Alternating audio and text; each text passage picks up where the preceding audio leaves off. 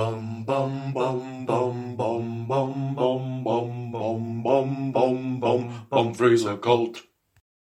Hello, and welcome to this edition of Bumfrey's Occult, Season 2, Episode 7.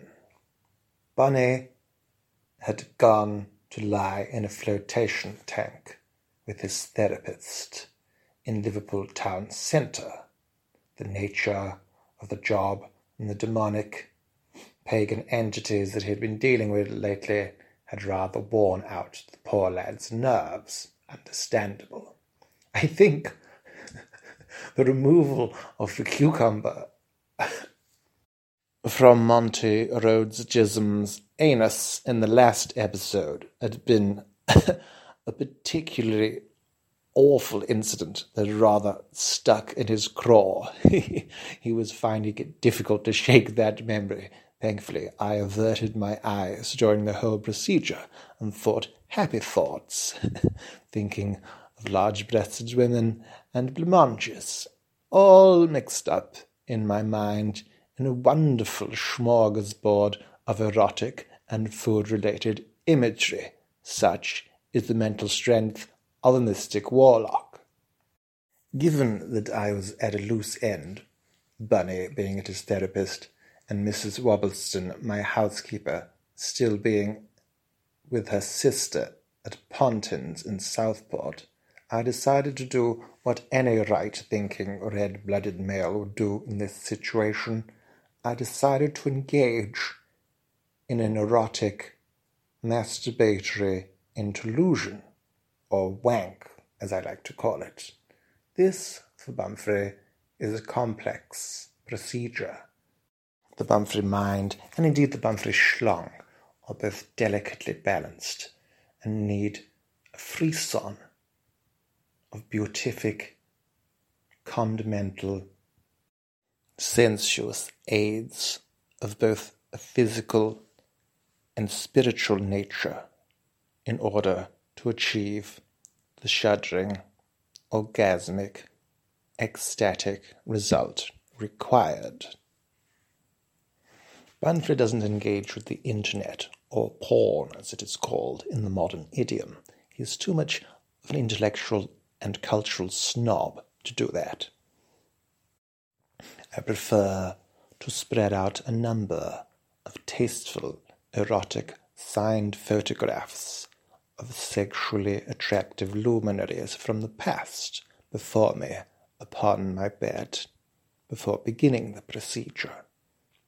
Sophia Loren, Gina Lollobrigida, the recently deceased Barbara Windsor, Bella Emberg, all shapes and sizes pop in there. Bumfrey has a generous spirit and is willing to engage, at least in his mind, sexually, with women of all shapes and sizes, as long as they were famous, and I have a signed photograph of them.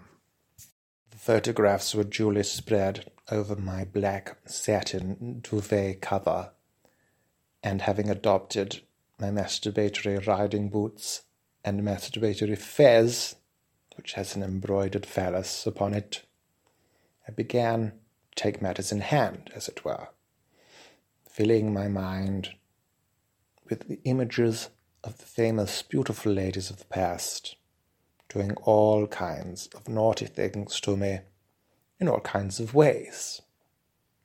Pulling away, grunting, sweating, everything was going very well indeed.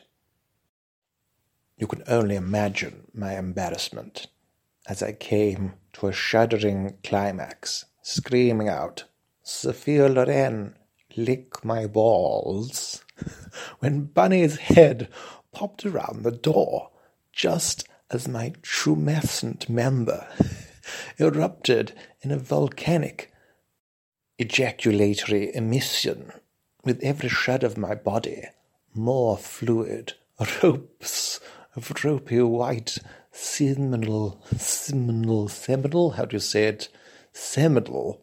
fluid flew at Bunny, covering his face, eyes, and moustache. Bunny screamed, "Oh, bloody hell!" What the fuck are you up to, Humphrey? I'm trying to have a private gentleman's moment. You could have bloody knocked. Oh, Christ. It was a difficult moment for both of us.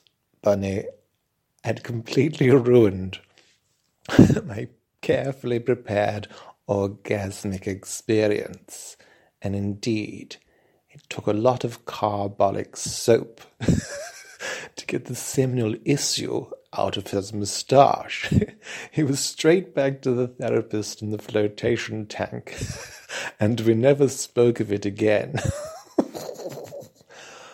Tune in next time for another, hopefully less disgusting episode of Bumfrey's Occult.